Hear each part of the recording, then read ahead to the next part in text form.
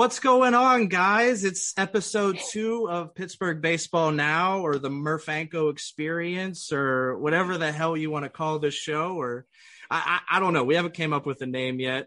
Twitter, you gotta help some brothers out here, because I am at a loss for words of what the hell to name this show. All I know is we're having fun. It's a brand new experience, the Murph Experience. Hell, that's what I'm calling it. Screw it. We got a pretty damn good episode lined up today. Got a pretty good interview coming up, and some big news. My buddy Murph dog, Anthony Murphy, is here. He's live and he is beautiful. Anthony, say hi to the people for the first time on this podcast, man. What is going on, everybody? I'm really excited to be here. Sorry for missing last week. Feeling a little bit under the weather, but good to go now. Really excited for this.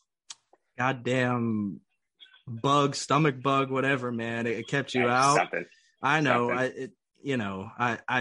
didn't know what to do. I was lost without my big bear over here.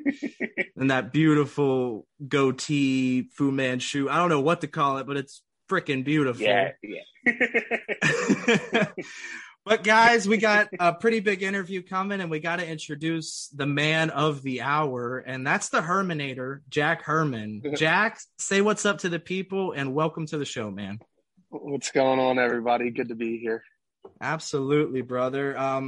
Just to get things rolling here, how I like to start every interview process is kind of get your opinion on yourself, speaking from the third person. So for everyone who doesn't know who Jack Herman is on and off the field, how would you describe yourself to people? I would say on the field and anywhere near the field, I would say I would like to think I'm a funny guy. I like to keep things loose. Either it's during practice, during the game, just making people smile and laugh, whether I'm doing good or doing bad. That's probably the biggest thing. And then just a hard worker. I mean, that's all I want to be known as, whether I'm good in a game or bad in the game, or my career's 20 years long or a year long. I just want people to remember that I just wasn't out there just going through the motions. I was just trying to get better every day, and that was the goal. Yeah, you absolutely have gotten better every day that we've seen you. We want to get a feel for, how it was like for you growing up and your inspirations and things of that sort. And my man Murph Dog has quite a few questions that pertain to that. So Anthony, why don't you get that started? One thing that I love about doing this, one thing I've loved about getting, players like you on is we all have a story about baseball itself, how we fell in love with the game and stuff like that. Maybe just speak on to, did you have a specific moment or something like that you okay, well, one that this is baseball, this is my love, passion kind of thing, and two, kind of I want to make a career out of this? Yeah. Growing up, I had older siblings. So I had two older brothers. One of them didn't play baseball, but the other one played baseball. They're in their 30s now. And my one brother went to my high school. So I just remember growing up and being one of my first memories is being 4 or 5, 6 years old. And I was bat boying of my brother's high school's Legion team. So I got to be in the dugout with all the guys who were 16, okay. 17. And then as the season rolled around, the head coach of the high school team used to bring me out in the field and play with me and hit me ground balls and stuff. But I would say the biggest thing that got me into that was my dad. I have pictures. I wish I could pull them up right now, but I have pictures of me probably at 3.5, 4 years old, fully dressed in a baseball uniform, waiting for him to get home from work, sitting at the steps. And we would just go out in front in the yard. It wasn't like we were going to play on any dirt, and I'm in a full uniform just waiting for him to get home. So it was kind of instilled. Awesome. Baseball was instilled in me growing up, and as long as I can remember, I have pictures of me in diapers hitting balls. So, I mean, it's always been a passion of mine. And once I realized through middle school and getting recognition and going through high school, I realized I can make a career out of it, and I kind of just went with it. Yeah, I mean, do you have a specific team or a specific play or something like that that you really maybe not just maybe pattern your game after, or just was favorite player growing up? Favorite player. So I'm a Phillies fan. Well, Not anymore. I play for the Pirates, but but I grew up 25 minutes outside of Philly. So all Philly sports were really special to me growing up. So the youngest I remember Philly sports was like Chase Utley, Ryan Howard, Shane Victorino, like that group that won the World Series in 2008. That's kind of the group that I grew up with. But it's ironic that my favorite player, like growing up my whole life, was Andrew McCutchen, which is kind of weird to now play and live where he was living, Yeah. Here in Pirate City for a little bit. Yeah, I mean, now you've excited Pirates fans, and now you have to live up to his expectations, Jack. You don't know what you did. No, that's fine by me. I like it. I like the challenge. All right. Do I have a confirmation that you're going to get dreads now? Oh no, that would not go well. My hair could never do that. After growing my hair out a couple times, I've gotten enough talk from my girlfriend and my mom. It's staying short for a while. The beard will grow out, but the hair, I look homeless if I do both. I can't pull it off. I'm not a guy that can pull it off. I feel that 100%. You got to listen to the females in your life, man. You got to listen to mom and the girlfriend, wife, whatever.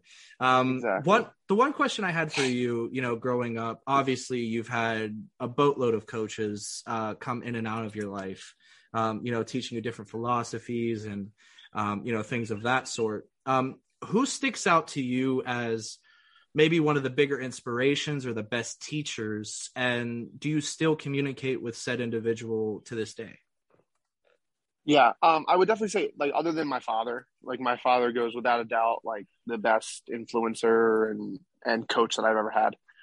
But other than that, it was, I still keep in touch with him to this day. I give lessons at a facility and he comes in like once or twice a week and I get to see him. But I used to play for this team called the South Jersey Young Guns from, I would say 9 or 10 to 13. Okay. And I had this coach, his name was Pat Fisher.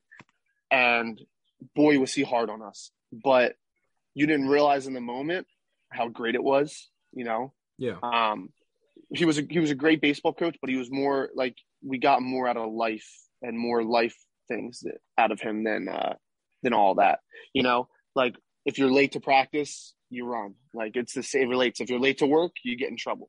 Right. It's like it all relates. Everything that we would do was for a reason.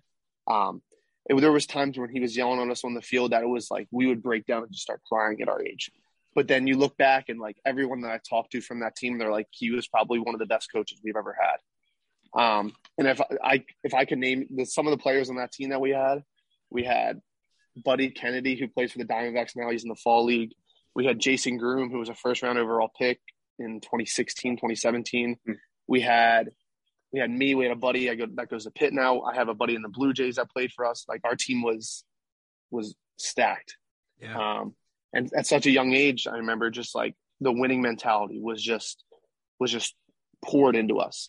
So I mean, when I got here, that's the same thing. Win, win, win, win. And I'm so used to it because that's what we were taught was to win. I remember one season we went from spring till fall.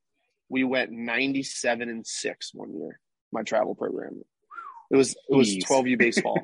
We had multiple kids hit over 40 home runs in a year. It was by far the craziest thing. But I'd probably have to say him. And then a lot of my high school coach too, he was the same way. If we get into him later, but yeah. And, that was my next question pertaining, to high school years. Coming from Jersey, me and my buddy, we talked, Jersey isn't exactly like a major hotbed in terms of baseball. But, I'm sure you have high school stories that you want to get into, favorite moment in high school, where things started to click or things of that sort. So let's get into, the high school years, man. Yeah. So high school went probably different than a lot of other players that I've played with now or have gone to college and stuff. So I committed to Maryland, University of Maryland, before my freshman year of baseball. So I never played a high school game of baseball before I committed. Yeah. So what was weird about that was like going into it, coming into freshman year of high school, it's scary enough. But also having that wrap of like, hey, I have a lot to live up to. And I need to see if these seniors accept me, or they're jealous of me, or they don't respect me in that way, or they want to toughen me up. So definitely going into my freshman year of baseball, I was like, oh man, like I have Maryland on my back. People know that I'm committed there. Like I can't just go out there and be a nobody, you know? So there's a little added pressure besides just making varsity baseball. And now that I look back at it now, like I definitely, like when I reflect, I definitely realized the amount of pressure that was on me that I really didn't, I was ignoring, but it was all like, it was there. But now that I think about it, like it was definitely a crazy experience. But yeah, freshman year went out, made varsity. Everyone accepted me as one of their friends, which was awesome. I'm still close with basically every senior, junior, sophomore that I played with. They're all really good friends of mine. And after freshman year, kind of just took off, and in high school, it was good. Yeah, I mean that's better than my experience. Yeah. High school isn't the greatest for everybody. I'm glad you had a good experience. You know, you can maybe coach some of us and teach us how to have better high school years to our kids. Who knows? Maybe you could be the savior. But Murph Dog, I know you have some more questions dealing with influences and younger years and things of that sort. So like, I know you said you kind of grew up with Bat Boy for like your brother's team and everything like that. So like you just kind of grew up around the game and whatnot. And Cody touched on how New Jersey maybe not be as much of a traditional baseball area. It's like what's like the baseball scene actually like that? Is there more to it? Like, do we like underestimate that area when it comes to it? Yeah, I mean, I like to just let jerseys like speak for itself, even when people are like, "Oh, like it's whatever," because it's cold up there, you know. Like we're not pushing out 150 draft guys like Florida or California is a year, But how densely populated our state is, I would say like New Jersey for Northeast baseball is one of like we would compete. Like if you put together a complete New Jersey team against Connecticut teams, Maryland teams, Delaware, we would be very, very competitive. I know all around my area, I see it more now because I'm in the baseball scene, and a lot of people outside of it, it's tough if you're not familiar with baseball. But we have a crap ton of D1 baseball players, which D1 by itself is an incredible feat. Even D2, D3, playing college baseball in general is an incredible feat. Yeah, some of us are just lucky enough to play professional baseball. It's just how it is. But I know there's got to be at least 50, 60 pro baseball players in New Jersey, and there's probably way more than that, to be honest. So I would say we don't have like these unbelievable stars that are coming out like crazy, but we do get like 2, 3, 4, 5 a year. I go into the draft and then I'm getting drafted. So I would say New Jersey is very like underlooked, when it comes to baseball. But I would say, especially playing in there, it's very, very competitive, and we take it very serious. Do you think part of the maybe, how do you put this, like because of the weather and stuff like that, you don't get as many games in and things like that? Do you think that plays to like your advantage at all compared to like maybe the kids that grow up south? Or what do you think about playing up north maybe gives you a little bit of an edge compared to like the everyday kind of stuff? See, I have a story about that. So my high school team. So I think playing up north, other than not playing enough games and all that stuff, like definitely you get better the more you play. But anyone that meets me and like sees the way I play and sees the way I go about my work, ask me if I'm a Northeast kid. Just the way because we don't have that much time to get our work in. So everything we do is like, let's get it done. Let's go. Let's work. We deal with the cold. We wake up at cold mornings and have to go out to the gym. So going into my story, my high school team, we used to take a trip every year. So we used to go to Florida, we used to go to Disney. And then the one year I was there, we went to Los Angeles for a trip. They said we set up a tournament. We'd start our season out in LA and we'd come back. So we went out to LA and we ran through teams. Like, I don't know how good these teams were compared to like higher caliber California teams, but we were like making their small town, like, because we were outside LA, their small town newspapers. Like, it was like because they never saw the kind of baseball we were playing. Like, we were the rowdy in the dugout, like sliding into kids at second. Like, we were just hard-nosed players. You know, we were squeeze bunting 4 times in a row to get 4 runs, kind of thing. Like, it was something that was just never seen. I just remember one of the games it was a 1-1 game, and it starts raining, and it does not rain in California, right? Where we were at. Like, this was the first time they had rain in like 8 years in this part of California we were in. Yeah. And the other team just shut down. They just shut down. It was a little cold and it was a little rainy. They shut down. We ended up beating them by 12 runs. And they were like, "Oh, we've never seen rain like this. We don't play in rain." And we were just like, we were loving it. We were like, this is normal. Like, we play through snow. We play through everything. So I've definitely seen that with people that are in the Northeast, like my teammate Sam Masiani, you know, who's I'm actually with right now in Pirate City. Is we're not. I'm not saying we're better, we're whatever, but I just say we have that little bit of edge that people that have like the all year round summers and warm weather and are kind of like being able to play through the winter, you know, like down here in Florida, like it's almost November here and I'm outside sweating, you know. We don't have that luxury. We're in the cold. We have to wait. And there's nothing worse than waking up. And I know you guys know what I'm talking about. There's nothing worse than waking up in the cold in the morning and having to get out of your covers. And I have to go get a lift in, then I have to hit for an hour, and then I have to work on top of that. You know, so it's like, it's just that little bit of a grinder mentality that you see a lot of Northeast players have. And we love that about each other. You know, every Northeast person I meet, we automatically click because of that. Yeah, I would assume that like things of that sort growing up in, you know, the Northeast or just in the North in general, it kind of gives you that mentality where you can't slack off whatsoever. You have to get work in or the elements will just screw you over. So I think that kind of instills in a lot of kids. And you saw that with, you know, Quinn Priester growing up in Illinois, you know, that's cold state. Had to, you know, pitch in his goddamn basement in a dryer. You know what I mean? Like it gives it's really easy to make gritty excuses. Yeah. It makes kids gritty. Which you love to see in baseball, who, you know, it's not like football to where everyone's gritty. You know, you have to have that sort of edge. I kind of want to fast forward now, you know, to draft day and, you know, the feelings that, you know, surrounded it. Obviously you were a late round draft pick. I think it was the 30th round. And you mentioned your commitment to Maryland. You know, what exactly happened there? And, you know, you went under slot, which was commendable by you. Was it just you know, screw it, I'm just going to play baseball and show these guys? And, you know, talk about all the feelings that surrounded that, man. Yeah, it was kind of a mix of both. Like, I knew soon the day after I committed to Maryland, my next goal was to pro ball.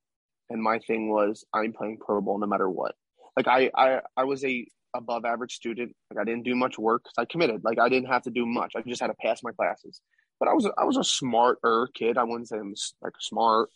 But school just wasn't for me. Like, I just wanted to play. I just wanted to use my body as my job. You know, I wouldn't want to use my head as so after I committed as a freshman, you know, it kind of put me on the radar for all the national tournaments, like Perfect Game. I don't know how familiar you guys are with that. Yeah. Like Perfect Game tournaments and all that other stuff. So after I committed freshman year, it kind of put me on the radar. After my freshman year of high school baseball and after I committed, I was 15th in the country overall for my class, for 2018 class. So going to tournaments and stuff, I was always one of the highest ranked kids at every tournament. Going to sophomore year, I think I was 30th, and I stayed like that. So what happened after that is, now I'm not going to put all of this on whatever I'm going to say, because there's a lot of other factors that go into it. There's a lot of other good players out there that deserve to be drafted. But my junior year, the year we went out to California that I was talking about, I subluxed my shoulder on a check swing, so like it popped out, popped back in, kind of thing. Okay. So up to this point, I mean, I've had things not easy. I'm working hard, but like I've had things go good for me. You know what I'm saying? I make varsity. I commit. This was kind of like one of the first adversities that was thrown at me that I really ever had to deal with in the baseball world. I was always just good. You know, I never had to deal with anything. So I ended up missing, we only played 30 games. So I ended up missing 16 games, 17 games that season. And if you're any familiar about like how it all works, but like junior year is one of the most important years, if not the most important year for your draft, especially if you're like a higher ranked guy. So I came back, I did decent my junior year. I mean, good compared to what like an average high school player does, but like it was nothing compared to my sophomore and freshman year. So then I had to roll into my tournaments and my showcases, like the big showcases, like the national showcases down here in Fort Myers and all them. And I just was not myself. Like I lost a shit ton of weight because I couldn't work out because of it. I wouldn't say I was depressed at this point, but like I just knew my swing was where I was. I was scared to swing because it hurt. So I went into all these showcases. I mean, I was like 50th in the country at this point. So I'm making perfect game All-American. I'm supposed to make all these showcases. I go out. I put on a decent performance at the showcase. I run like a 6.7 after 93 from the outfit 94. Hit some balls off the monster in JetBlue Park. I ended up dropping. So the reports came out the next week. And I ended up dropping from 50th in the country to like 140 in one showcase. Right now, like showcases aren't everything, but it is, like whoever says showcases, unless some dude grows 6 inches his senior year and starts dropping absolute tanks, like it matters a little bit. So I ended up missing that. I missed area code because of that. I missed the East Coast pro games that were played in. So because of that, I missed a lot. So going from 50th in the country to 150th is a big difference, especially after one showcase. I still don't know how that happened anyway. So that kind of led into my senior year, and I was just like, all right, screw it. Like, I don't care about rank. I'm just going to go do my thing. If whatever happens, happens. And then after that, I just remember telling my parents, I was like, listen, like, I want to play professional baseball. Like, that is my dream. That is my goal. If I don't make it, that's on me. Like, they have college paid for. Like, that's the new thing for high school draft guys. I was like, I want to take my chance now. I want to grow in a system when I'm 18 and grow up through it. I don't want to just get in when I'm almost at my peak ability out of college. Yeah. It was not about money for me. Obviously money would be great. Getting a couple $1 million would be awesome. Right. But my thing was, I just wanted to get in. I didn't want to take that risk of going to college. If anything happened, I was ready. I was mature enough. I was ready to go, and I thought I could handle it. So I was like, listen, guys, I'm signing for a cookie. Like, if they give me a cookie, I'm going. So draft day rolls around. We're up and coming to the draft, and my agent at the time, I'm not with her anymore. We were no bad blood, but we just didn't work well together. Yeah. And what's it called? So draft day's approaching, and like the Pirates are in contact with me. So I have the Pirates, I had like the Mariners, I had like 2 other teams that were kind of in contact with me. And then day of draft, the first day of draft, I knew I wasn't going to get drafted in the first day by this point. Like, it was just a known thing. The only one interested was the Pirates still. So we were like, all right, let's see what we can get. I would say that the draft was one of the best, but the absolute worst like times of my life. I think it was the most stressful I've ever been in my life. I've never been more stressed in my whole entire life. First day rolls around, I don't get picked. Now, remind you that I'm still in high school at this point. So like the draft is going on and I am in class. Right. Man. So everyone knows I'm getting drafted or supposed to get drafted. So that every day it goes by, it's like, hey, you get drafted yet? Hey, you get drafted yet? So I'm sitting here, like, not only am I worried about like me not getting drafted yet, but I have to hear in every class a teacher asking me, a student asking me, a principal asking me, hey, they call your name yet? Hey, they call your name yet? And I'm like, no. All right. So second day rolls around, and they said they were going to pick me late the second day or to start the third day. So around the 12th round. I have a story about that with one of my teammates. Something happened with those rounds, but I can't really talk about it. So 12th round rolls around, and I don't get selected. And I was like, what is going on? So I'm like freaking out at this point. I'm getting really frustrated. I'm getting really mad. So I go into school for my third day of sitting through the draft, and I'm sitting on my computer. I'm watching the draft go by. They're picking people. They're picking outfitters. They're picking infielders. And I'm just freaking out. Right. So it gets to a point where like the 26th, 27th round rolls around. Now, I've been told I was getting picked 3 times. Right now, this is nothing on my scout, nothing on the Pirates. It's just how the draft works. There's just stuff that happens that you can't control, So at this point, school ends, and I am pissed. Like, I am mad. Like, I am like, I'm going to have to go to college now. I made the mistake of, like, I kind of got ahead of myself. I texted my college coach, and I was like, screw the draft. Like, I'm coming. Like, and I'm starting to text my boys that are going to school with, that were going to go to school with me. Right. So I'm so mad. I'm supposed to go to my lift at my facility. I'm like, I'm going to start lifting for college. Like, I'm getting drafted out of college now. Right. There's only the 27th round. There's 13 more rounds. Right. So I'm like so mad. I'm like, you know what? So I pull into a Wendy's. Right. And I go through the drive-thru, and I'm sitting there, and I literally put my phone on the table. I just put the ringer on just in case anybody called me. And it's just sitting there. I'm like angrily eating this baconator. Right. and and all of a sudden my phone just starts blowing up. And I'm like, what? I looked at my phone, and the first call I answered was my scout. And he said, congratulations. Like, we have just selected you with the 800 and something pick of the MLB draft in the 30th round. And I was like, oh my God, like, this is crazy. And then, like, it started to hit me because I'm getting calls from my parents. Because I'm not home. I'm just pissed off. Yeah. I'm getting a call from my parents. I'm seeing tweets. I'm seeing all this stuff just compiled on. And I was like, wow, this is crazy. Right. But it still doesn't hit me. I'm still mad. Like, I'm still really mad because I've been told 3 times that I'm getting drafted, and I haven't been. Yeah. You know, it's kind of just like, you know? So I go get my lift in. I get done. I come back to my house, and my girlfriend was with me. My mom was with me, and my dad was with me, and we were in the living room. And I was like, screw this. I'm going to college. And my mom, my whole life, wanted me to go to college. She was like, you need a certain amount of money or you're going to college. And I was like, Mom, no, this is how I'm doing it. Like, this is my career. Like, I know you're very influential, but this is how I'm doing it.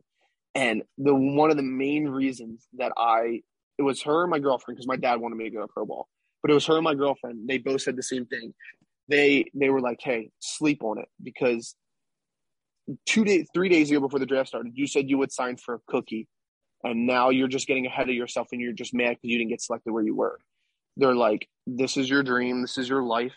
Like, if I were you, I would sleep on it and then wake up and see what you want to do. I would not tell anybody anything right now. Yeah. Right. So I was like, it's okay. So I go to bed.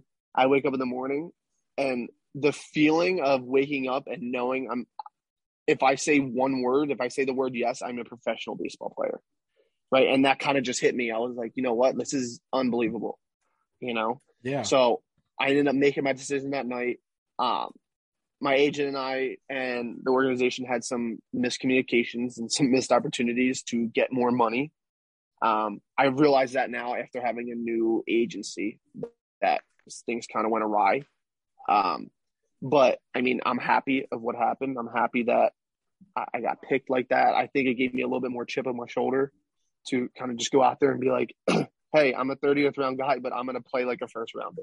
And you're going to wish you gave me more money to keep me around, you know? Yeah. So that's kind of how that went. When I woke up, I called my agent. I was like, hey, not my agent. I called my scout, and I was like, hey, listen, I'm accepting this. This is amazing. Thank you guys so much. Blah, blah, blah. Awesome. That's yeah. awesome, So it was awesome.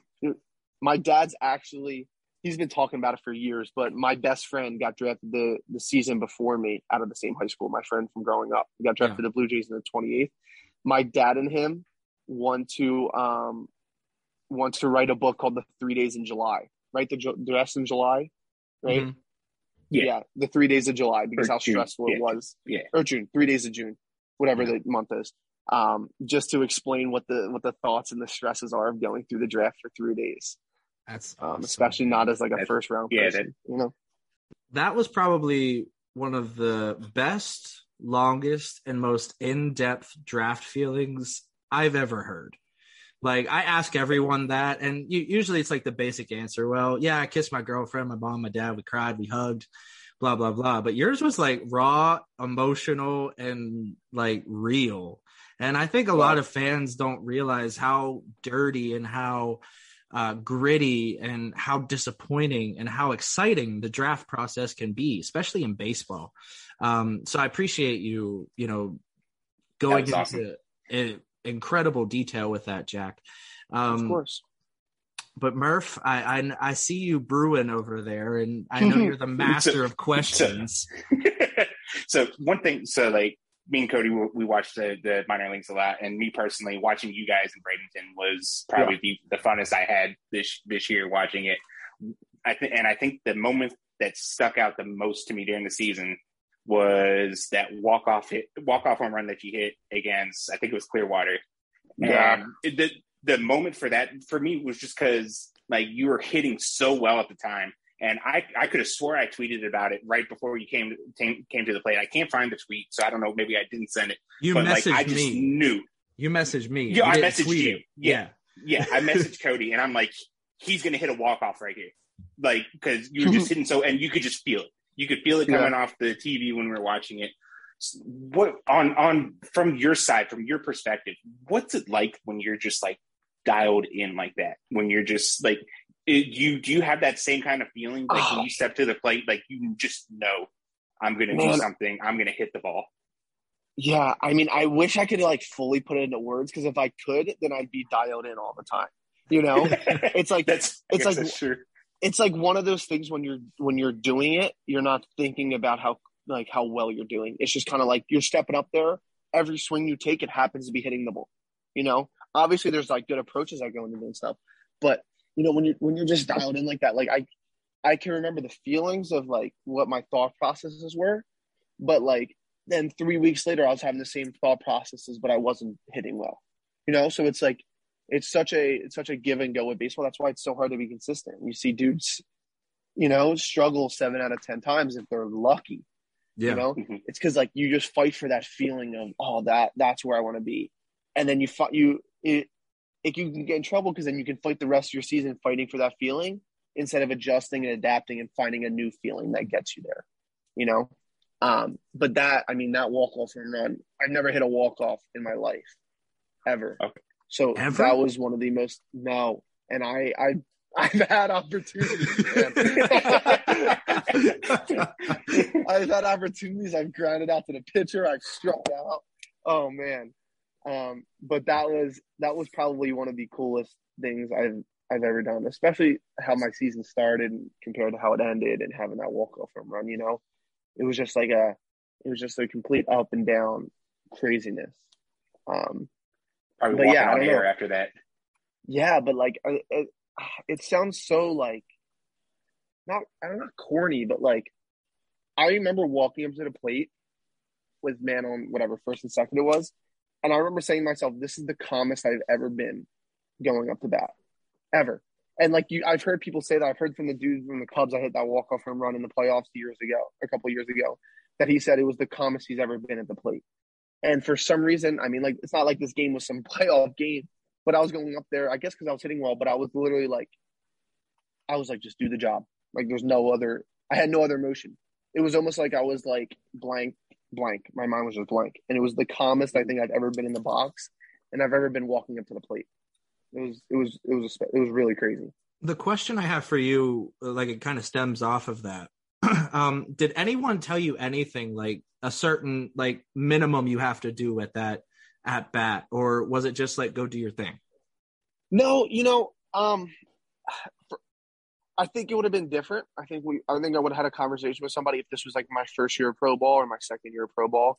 You know, I mean, I've been with us, if you include the COVID year, 4 years. This was my 4th season if you include COVID.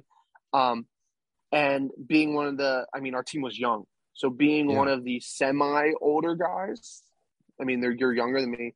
I think the coaches kind of just wanted to see what I was going to do in that moment and see what I was trying to do. And to be completely honest with you, I was literally thinking the opposite of hit a home run. I think that's why I was so calm. I think I was just like, I had a saying this year, and I brought it into the team, and I brought it into our coaches, is because I heard Mason Martin say it one time. You know, and this was the year he hit 150 RBI, some crazy thing. You know, but it kind of resonated with me. Is he said, those runners on base are your next paycheck. If you don't get them in, you don't get paid. Ooh. You know? And it's not like that pressure of like, oh, I'm not going to get paid. But like every runner I have on base is $100 to me. And in my head, if I get out and I don't get them in, then there's $100 off my paycheck that I do not get. You know? And that kind of stuck with me because it's not just like, oh, I got to do this for the team. Yes, you're doing it for the team. That's obvious, you know, but when it's just you versus the pitcher, you're doing it for yourself, for the team, you know? So to kind of have that mentality kind of like stuck with me. I don't know if he still thinks like that. And I don't even think he even would remember that he said that to me. But I remember just being a younger guy and watching Mason hit in Greensboro and just watching how unbelievable it was. And I'm like, how does he get a hit every single time there's somebody on base? It was absurd to me, right? That's and a that lot kind of of resonated with Benjis. yeah, and it kind of resonated with me. Oh, it's way more than we get paid the amount of RBIs. Jeez Louise. But that's just kind of stuck with me, and I was like, you know what? That's kind of the mentality I had. And I remember when I started doing not as well, I lost that mentality. And to start the season, I didn't have that mentality. It kind of just clicked. But yes, I was trying to do the opposite of home run. I saw man on first and second. We only needed, I think, one run to tie it or win. And I was like, all I need is a single to the right side of the field right now because they had played the shift on me, and we win this game. I said, that's all I need. I said, just look for a pitch out over the plate, on the outside of the plate, and just try to slap it over the which would have been the second baseman's head, but they had the shift on. Yeah. And he hung a breaking ball. And since I was trying to go that way, I was a little early on it, and I caught it. And I pimped it a little bit. Just a little bit. It's all good. I wish they kept the camera on me longer. I was like my first real pimp job ever. I wanted to see that. All I hear in the dugout is JJ yelling at me to run because he didn't think it was going out. And like I remember like looking in the dugout, looking at him, just smiling and like flipping the bat. And he's like, run. And then he sent me a text later of the video, and he goes, yeah, I want to apologize for that. I didn't realize how far that ball was hit. That was an absolute moonshot, but I have to say your pimp job wasn't as good as Goody's walk-off walk. Oh, my goodness. I'll tell you what, right now. We were sitting in the dugout when he took that pitch, and I remember thinking to somebody and saying, I don't think anybody on the team besides Sammy Siani takes that pitch, ever. I think I swing at it. I think Jay swings at it. I think Hudson swings. I think we all swing at it. That pitch, we looked in the strike zone, the automatic strike zone, and it was like an inch above the zone. Yeah. And he just took it. And then the ones to take before that with a pressure situation, like taking a pitch in a pressure situation is so much harder than actually trying to swing the bat. Yeah. I mean, that goes to show why the big man, the GM, wanted Goody and said, here you go. You can have Brandon Ogle. Here's Abraham Gutierrez. And he has shown patience at the plate, and it's a marvel to see. But I kind of wanted to, backtrack a little bit at the beginning of the year. You mentioned it, and it was a struggle. There's no secret. Yeah. And you were, what was it? The FCL. I'm pretty sure it is now. Yes, it's called the FCL. Yeah. They changed it. It was the GCL. Yeah. I don't know why. Yeah. I don't get it either, man. It's just words at this point. What exactly were you trying to figure out down there? Was it a different approach? Because we were watching your at-bats, and it seemed like something was different than years previous. So what exactly changed with you? Yeah, I mean, it definitely was very tough having a year and a half off of baseball. Of course. And I wasn't one of those guys that was invited to taxi squad or invited to instructs. So that, and this is nothing to them, like they're unbelievable players. Everybody that hit well in Greensboro hit above that. But I literally went a year and a half without seeing a live pitch or seeing anything. And there was a lot of players that got to go to the taxi squad or go to the instructional league or go play winter ball or do stuff like that.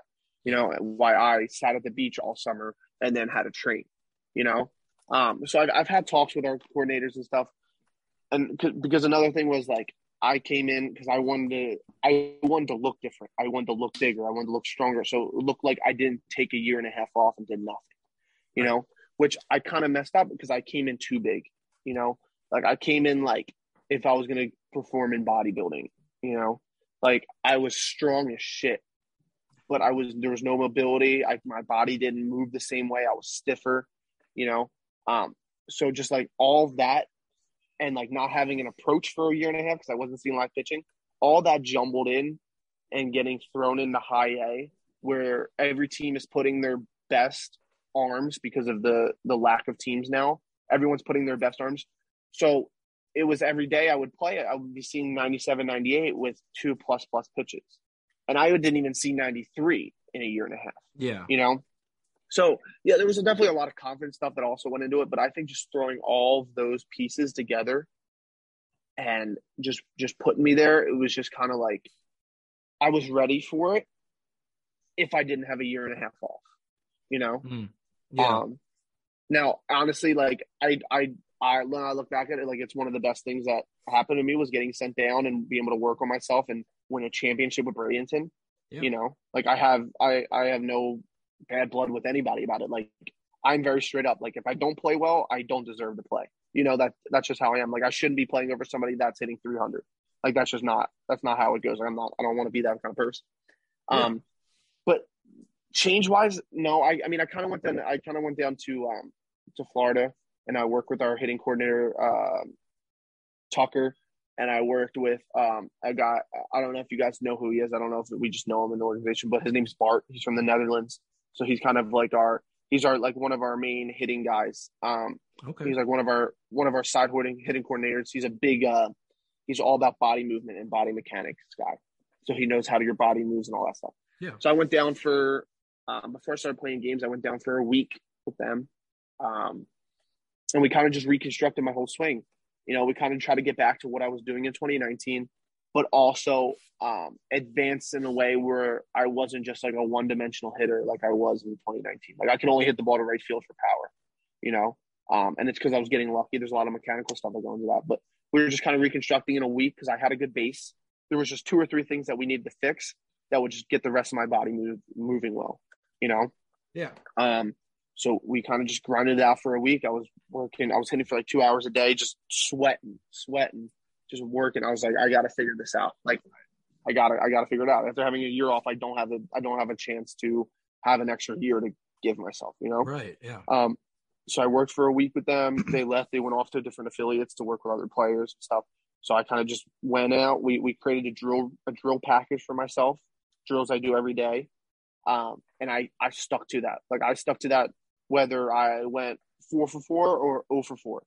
You know, I kept that same drill package because it would just lock me in for the day. So I created that, went to the FCL when that started off pretty well. Got called up. Well, it took a little longer than I hoped to because I hurt my hamstring a little bit when I was in extended. Yeah. So I got called up, and then from the FCL, so from Greensboro to FCL, I made a big improvements, and then from the FCL to Greensboro, I made I think even bigger improvements. Right. I went to a toe tap in the FCL. And then I went into Bradenton, and I had a better plate approach. Everything just kind of, it started to flow into like one stream where it was just like, I didn't have to worry about everything. I just had to worry about one thing because everything was going well. That's what I noticed. I don't mean to cut you off, but that toe tap, that's what me and my buddy kept pointing out. There was like a different toe tap, and I thought maybe it was like a timing mechanism, something of that sort. Okay. Yeah. It's that was like, I think that was one of the first things. No, so I tried to fix a couple of things when I went down to extended, and they kind of just they were working, but they really weren't working off of live pitching, you know? So I was like, how can I find a way to be closer to being perfectly on time every time? Because whether you have a good swing or a bad swing, if you're on time, you have a better chance to hit the ball. Which is, everyone knows that, right? Yeah. So I was like, how can I figure out how to be on time more often, right? And for me, I had a bad trial. I have a problem. I couldn't control like my forward move to the pitcher. Like you see batters, like they don't just stand on their back leg. They have a little bit of a shift going forward. Yeah. And I couldn't control that because I'm not a leg kick guy. My just the way my stance was, it wasn't built to have a forward move that could be controlled. You know, I could have built it, but I would have needed like a month like I'm doing here to build it. Yeah. So I was like, how can I find a shortcut that can help me do this? So I was like, you know what? I've seen Chipper Jones hit. Bryce Harper at this point went to a toe tap in the season. And because I'm from Philly, Harper's probably my favorite player right now in the big leagues. So I was like, he's doing it, and he looks like he's more on time. So I was like, let me try it. So I went in, first game with the toe tap, home run. It was a bomb off the Red Sox. Yeah. And I was like, I was effortlessly like trying to be on time. Like I didn't even need to like put full emphasis on it. It just kind of made me load my back leg more. I had more of like a load and a gather, and it kind of just pulled my whole body together and made me connect more in my swing. I don't know. I think if I went to a toe tap, I think my season goes differently. That's how much I put on that toe tap. Yeah. I mean, they call boxing the sweet science, but baseball, man, when things click, it's way sweeter. Boxing's got nothing on baseball with this kind of absolutely science and if you guys could sit in on the meetings that we have about mechanics and different things, like it is like, if I were to not know baseball and sit in these meetings, I'd be like, you guys are crazy. Just see the ball, hit the ball. But it's really that hard, Yeah. Yeah. I mean, shit, man. You got 97 coming at you, and you got like 0.2 of a second to decide if you're swinging or not. It's insane. That's insane. Yeah. I'm at a loss for words as far as that goes. I can listen to him talk about just like the mechanics of swinging like all night for that.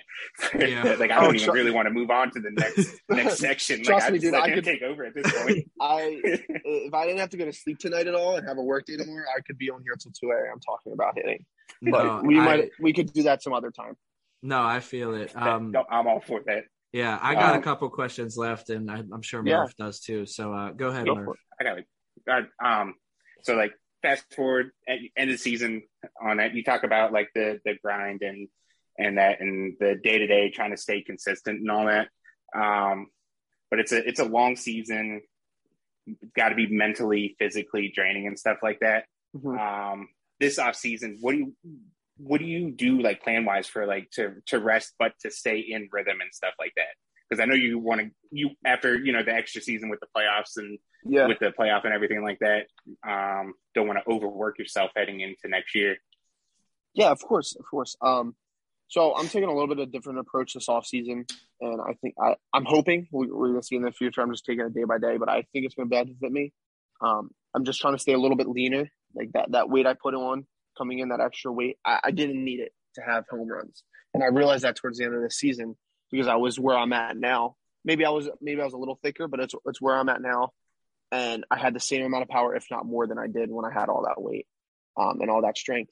So that's one of the big things I'm focused on this offseason is staying leaner, more athletic. My lifts are not as bicep curl, bench press, squat related. They're more like, hey, how can I be better on the field? What exercises are going to make me better on the field? I've definitely been eating a lot better than I have been. Like I've been eating super clean. I've been trying to stay healthy with that. No bacon. And then, no, not anymore. I get one cheat meal a week, and oh man, when I eat it, it's amazing, but I feel like crap, dude. I had pizza for the Eagles game the other day, and I regretted it for 3 days after eating it. Pizza or the Eagles game? I don't want to get it. We need like a 3-hour podcast for that. That's yeah, but so that's my main goal, like physically for this off season. And I've talked to some of our coordinators, and that's kind of what they had planned for me also. Time off, I've usually like taken a lot of time off between hitting and throwing and the season. Like I usually take like 3 months off, and I won't hit until January or end of December. And they kind of build up into – I just want to be ready to hit by spring training and not work on anything. But the more I think about it, I think I'm going to go about it differently this year because now I'm here at this camp for a month, right? So I've only had 3 weeks off, 2 weeks off before I had to come out here and swing and hit and throw and do all that stuff again. I think my plan is I don't think I'm going to take any time off. No, yes, not like every day, but I don't think I'm going to take any time off. I think I'm going to treat it as, and I don't know, this is just a thought. We're going to see how it works going into the season. Yeah. But like, I know my body, like if I work out for a year straight and then I don't lift for a month and a half, 2 months, and I try to work out again, it's like restarting. Like it's like a fresh slate, and I kind of don't want that to happen. I don't want to have to just try to get my swing going again to get it to spring training. I want my swing to be game ready, game like, and everything to go for the first day of spring training. So there's no build up or anything. So we're going to do that this year without like tiring myself out. Throwing is a different aspect. Like I don't need to throw that much. I'm an outfielder. I get one throw a game, as long as my arm strength's there, we're good. But I think hitting and working out wise, I don't think I'm going to take any time off after this camp. I think I'm just going to roll right into the off season and treat it like I would a month out from spring training. Okay. Really, just the last thing I have on it. Going off of that, is there anything like specific that you're trying to work on, or is it just finding consistency, like you've been saying, with your hitting? Yeah, no, consistency is big. There's a couple of things we're working on extension through the ball. That's kind of that's been our main focus of this camp. I think me and Sammy are the only guys we're working with. Jim, our hitting coach from Bradenton. There's a bunch of guys here, but every coach is assigned a couple players, and we work through things. So Jim and I's effort right now is to get that extension going. So I'm hitting through the ball instead of just hitting the ball and pulling off. That's where my topspin comes from. That's where missing those sliders or missing those balls that are low, that are off speeds, and I'm just pulling off them and wrapping them foul or swinging through them. So extension is a big thing, and just separation with my hands and my lower body. I've never been a guy that's been able to do that. I'm not like a rhythmic guy. I don't have a rhythmic bone in my body. I don't think I can dance for anything. I can't do anything. I can't tap my foot to music, So I don't have that like smoothness that a lot of players have. So I'm very like a rigid mover in my swing. So we're trying to find a way, and we figured it out. We did figure it out. Now it's just muscle memory. But we were trying to find a way to have my hands go back while my body's going forward without creating that rigid movement, and to still have my quickness and not add length to my swing. So that's been a big thing. And then other than that, I mean, hitting, it's just that's the main focus right now, is to do that. Approach stuff, it will come later, like towards the season. But I just want to make sure that this stuff is muscle memory. So I can only think about approach, or I can only think about what pitch to hit, instead of working on mechanics in a spring training. I want the mechanics to be out of the way, and I just want to go hit, Yeah. The last two questions I have for you are here. And the first question I have, it just deals with all minor leaguers. And I think you know where I'm going with this. With the new housing plan that just got passed for minor leaguers. That's huge, and it's a big step in the right direction. Huge. Yeah. Let's touch on that just a little bit, what it means for you and what it means for guys, drafted in the later rounds like you were, because that's one less thing you might not have to worry about. That's things people don't think about. Minor leaguers need food, they need housing and basic necessities. And you guys aren't all millionaires. Exactly. Yeah, no, honestly, the day that tweet came out was like almost like it was like weight lifted off my shoulders, and I know a bunch of my friends' shoulders, is because I mean, it's tough, especially if you have like a significant other, like if you have a girlfriend or a wife or whatever, and if you're not a bonus baby, you don't have your money. It's like you're almost searching for change in your car for when they visit, to pay for hotels and pay for food and to go take them places and do stuff like that. It's tough enough with the minor league pay to pay for ourselves, but when you have a girlfriend or a wife that's either living with you or coming down for a week, that's two people you're paying for. So, I mean, having that housing paid for is huge, because in Greensboro, me and Mike Burrows, we had they set up apartments. Greensboro set up apartments in different parts of it, like off out of the city a little bit too. But we both have girlfriends, so we're just like, hey, we're gonna get this 2-bedroom apartment that they offered to us, right? The catch was total, it was $2,400 a month. Right, so $1,200 each, and we're getting paid $2,000 a month without taxes, right? So after you pay your monthly bill, right, you have like $300 left for the rest of the month to do stuff with, which is another reason I'm glad I wasn't in Greensboro anymore, because oh my God, I paid 2 months. I paid a month of that, right? Because the Pirates covered the first month. We eventually had to pay them back, right? But they covered the first month just to help us out, because we weren't getting paid yet. And then the second month, my girlfriend came down. So I have $300 to work with for 6 days. And I needed the rest of the month to be paid for, Yeah. So I mean, I'm not going to just be like stingy. Like I'm just going to make more money. Like I'm not like worried about that. But I remember like when I left Greensboro after she left and I came back down here, I was just waiting for the next paycheck so I could just pay off $700 from my credit card that I just spent. Like it would have been coming back. Like if I was in Greensboro the whole time, I would have been just like, I would have had no money to just spend, like to do stuff. I would have just been eating eggs and bacon every morning, pre-made, and, going to the field. So like to know that the housing is paid for, and to know that we actually get our $14,000 a year is unbelievable. Like if I think about it now, like if this happened the first year I was in pro ball, I would have made close to $60K already. Yeah. And that would have all been, most of it would have been non-touched, because there's no reason to touch that. At the age I'm at right now and living at home, You know, it's crazy to think instead of having that $60K, I have $1,000 from all 4 years, you know? Yeah. So that's going to be a huge thing. And it's super exciting for especially the younger draft guys coming up and the lower draft guys. Cause it's like even the people before me, like I haven't done much for any minor league baseball or any of the steps, but like the steps that we took, you know, and the complaints we had and the pressure we put on the organizations and put on minor league baseball and major league baseball, you know, it's helping baseball grow. And it's just it makes the decision of like, hey, I don't know if that 12th rounder is unbelievable, but he doesn't know if he should go to college or pro ball because of money. You know, he's getting a full ride here, but he has to pay for housing in pro ball and not make any money, you know, and he's not getting a lot of money. So the signing bonus. So I think the steps that are getting taken, I think you're going to see a lot more later draft guys signing, especially if stuff keeps evolving like this, because there's really no reason besides if you want to go to college and try to get $1 million or so, you know? Yeah. But having stuff paid for like that and all the other little things that are going into it, you know, the better food we're getting and all that stuff, you know, it kind of takes that minor league grinder out, you know? We're kind of just a minor league baseball player. The only grinding part is we take the buses and we don't fly places like Major League Baseball does, you know? Yeah. I mean, it's like you said, it's an incredible feeling. And now you guys can kind of just focus on baseball. There's still other things that need to be worked on, of course.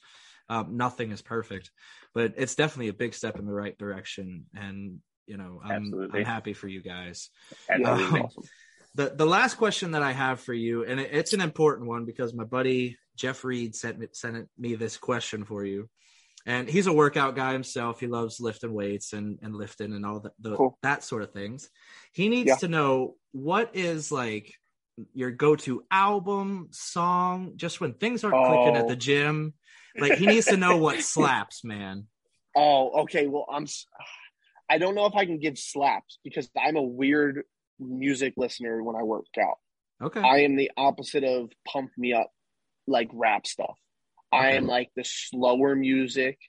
Like I like to find that that grind and that grit from within and not have anything help me, you know? And I like to like have my mind clear.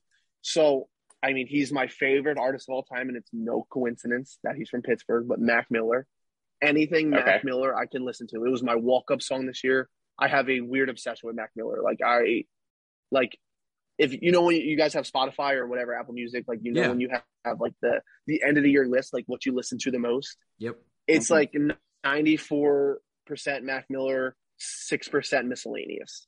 Like it's actually like that's all I listen to. So any Mac Miller song, but if I were to give some music that would like pump me up, let me go into my. Oh wait, does that log me out? Yeah. No, you're good. Let me look real quick. I have a workout playlist. I usually just use, you know, Jonah Davis. He has a really good workout playlist that I listen to. But I would, I don't know. I'm so weird in the gym. Like I'm not like that, you know. I think Drake is great. Like not the slower Drake songs, but the regular Drake songs. J. Cole and Jack Harlow. What's popping? Brand new whips just popped in. That's what I'm saying. Lil Wayne's great. I mean, I don't have that like. I'm the opposite of like I'm listening to death metal. You know. Yeah. I'm like listening to that casual like put me to sleep music when I lift. You, man. And everyone that I lift with hates it, but I refuse to change. And I take over the Bluetooth in the cage too every day. And it's like whatever I want, I just put it on and I just listen to people yapping about it in my ear. And I'm like, listen, I'm doing this. You bring your phone out next time then. You know? So I'm definitely a weird music listener when it comes to like having to be pumped up. Like I'd rather be calmed down and find that pump up from not something external. Like my welcome song this year was a Mac Miller song. My girlfriend got me a Mac Miller shirt for my birthday. You know? That's like awesome. If I could do one thing in life, it would have been go to his concert or make it to the big leagues and meet him when he would come and visit the field. Yeah. Absolutely, dude. Jack, I really can't thank you enough. This has been an absolute pleasure. Your storytelling is something that to be marveled. Absolutely. Like I said, I've never heard a draft story like yours be told. And just the way you speak, man, you got a definitely broadcasting career in your future for sure. Absolutely. Yeah. Spencer Smith, if you're listening, Jack might take your job for Bradenton real soon. Spence, let's go, dude. My off days, I will be coming up into the booth and we'll be tag teaming it. Absolutely. That'd be awesome, man. I would love that. I'll pull a Brett Phillips and go to the World Series. There you go. But Jack, like I said, man, I can't thank you enough. And, hopefully we can reconnect soon.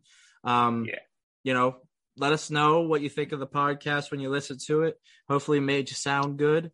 And hopefully we sounded all right. I'm a little upset. Someone disrespected honey barbecue chips today at work. And I'm a little sad about that, but that's okay because I got Jack. I got Jack Herman on the podcast, so everything's absolutely all's well. But brother, like I said, can't thank you enough, and we'll talk soon. I appreciate it. Thank you, guys. Man, thank you. Yep, not a problem, man. Man. Later, dude. That was fucking awesome. Yes, it was. I will bleep out the F word there, folks. No, I'm kidding. I don't care. It was amazing. Okay. It was amazing, man. Jack is one hell of a storyteller, folks, and what a hell of a second episode. Yeah, this is for the culture, man. Brand new. I got a great feeling, man. This is amazing. Maybe I say this after everyone we talk to, but I'm all aboard the hype thing with it because and you even on a thing you talk about his attitude, how he approached the field and getting to work. That's going to be he's going to be a Pittsburgh fan favorite immediately the second he steps on the PNC Park. Just there with that kind of attitude. Doubt. Yeah, there is no doubt. I'll sign for a cookie. Dude, that's amazing. I will give you a chocolate chip cookie right now. Ben Jackson, where are you at? I got negotiation skills. But Murph, man, I'm so glad you came back and you're good and you're 100%. Hopefully your job, slanging them phones ain't doing too much damage to you. Nah. I actually got news on that coming soon. But that's for a different thing. Yeah. Okay, I got you. That's for another day. I got you. But guys, that is going to do it for episode numero dos of Pittsburgh Baseball Now podcast, Murphanko Experience, whatever the hell you want to call it. Shout us out. Tell us what you want because this is for the fans after all. And we'll listen to your suggestions as long as it's not Bob Nutting sucks. I'm cool with it, man. Because, I get emails like that every day. And it's all good in the hood because you're just bitter and you got them sour grapes in your mouth, but it's all good in the hood. And folks, we just want to shout you out and say we love you. We hope you enjoyed this podcast and we would greatly appreciate a like, subscribe, and follow. Definitely give us a follow on social media. And we got to shout out our social medias now so you can follow them. Because if I didn't, how would you follow us? So to start off with me, I would appreciate follows on both of my accounts. That is at TankPatanko013. Or you can do it the Cool Cats do and follow at Murphanko Experience, which is MURPHANKO. And then you know how to spell experience. So I'm not going to spell that. Did I just give myself away and say I don't know how to spell experience? I think you did. No, we're good. We're good. I think you did. I have a 6th grade education. I'm good, man. Murph, give your socials, man, and we got to say goodbye to the people. Follow me on Twitter at _Murphy88, and we can talk some baseball. I think we got into quite a thing this morning. Over stuff. But yeah, come on over. Have a good talk with us. Yark, if you're listening, you know what we're saying, man. Mm-hmm. Learn some Spanish, bro. Learn some Spanish. But no, guys, it's all love. It's all good in the hood, like I said, and we appreciate you listening and following along. Pretty soon we're going to have this up on YouTube, so you get to see our ugly mugs every single time we post. And you get to see Murph's beautiful facial hair for the first time, and you get to see my pink sweater, so that's cool. Anyways, guys, we love you, and we'll talk soon. Let's go Bucks.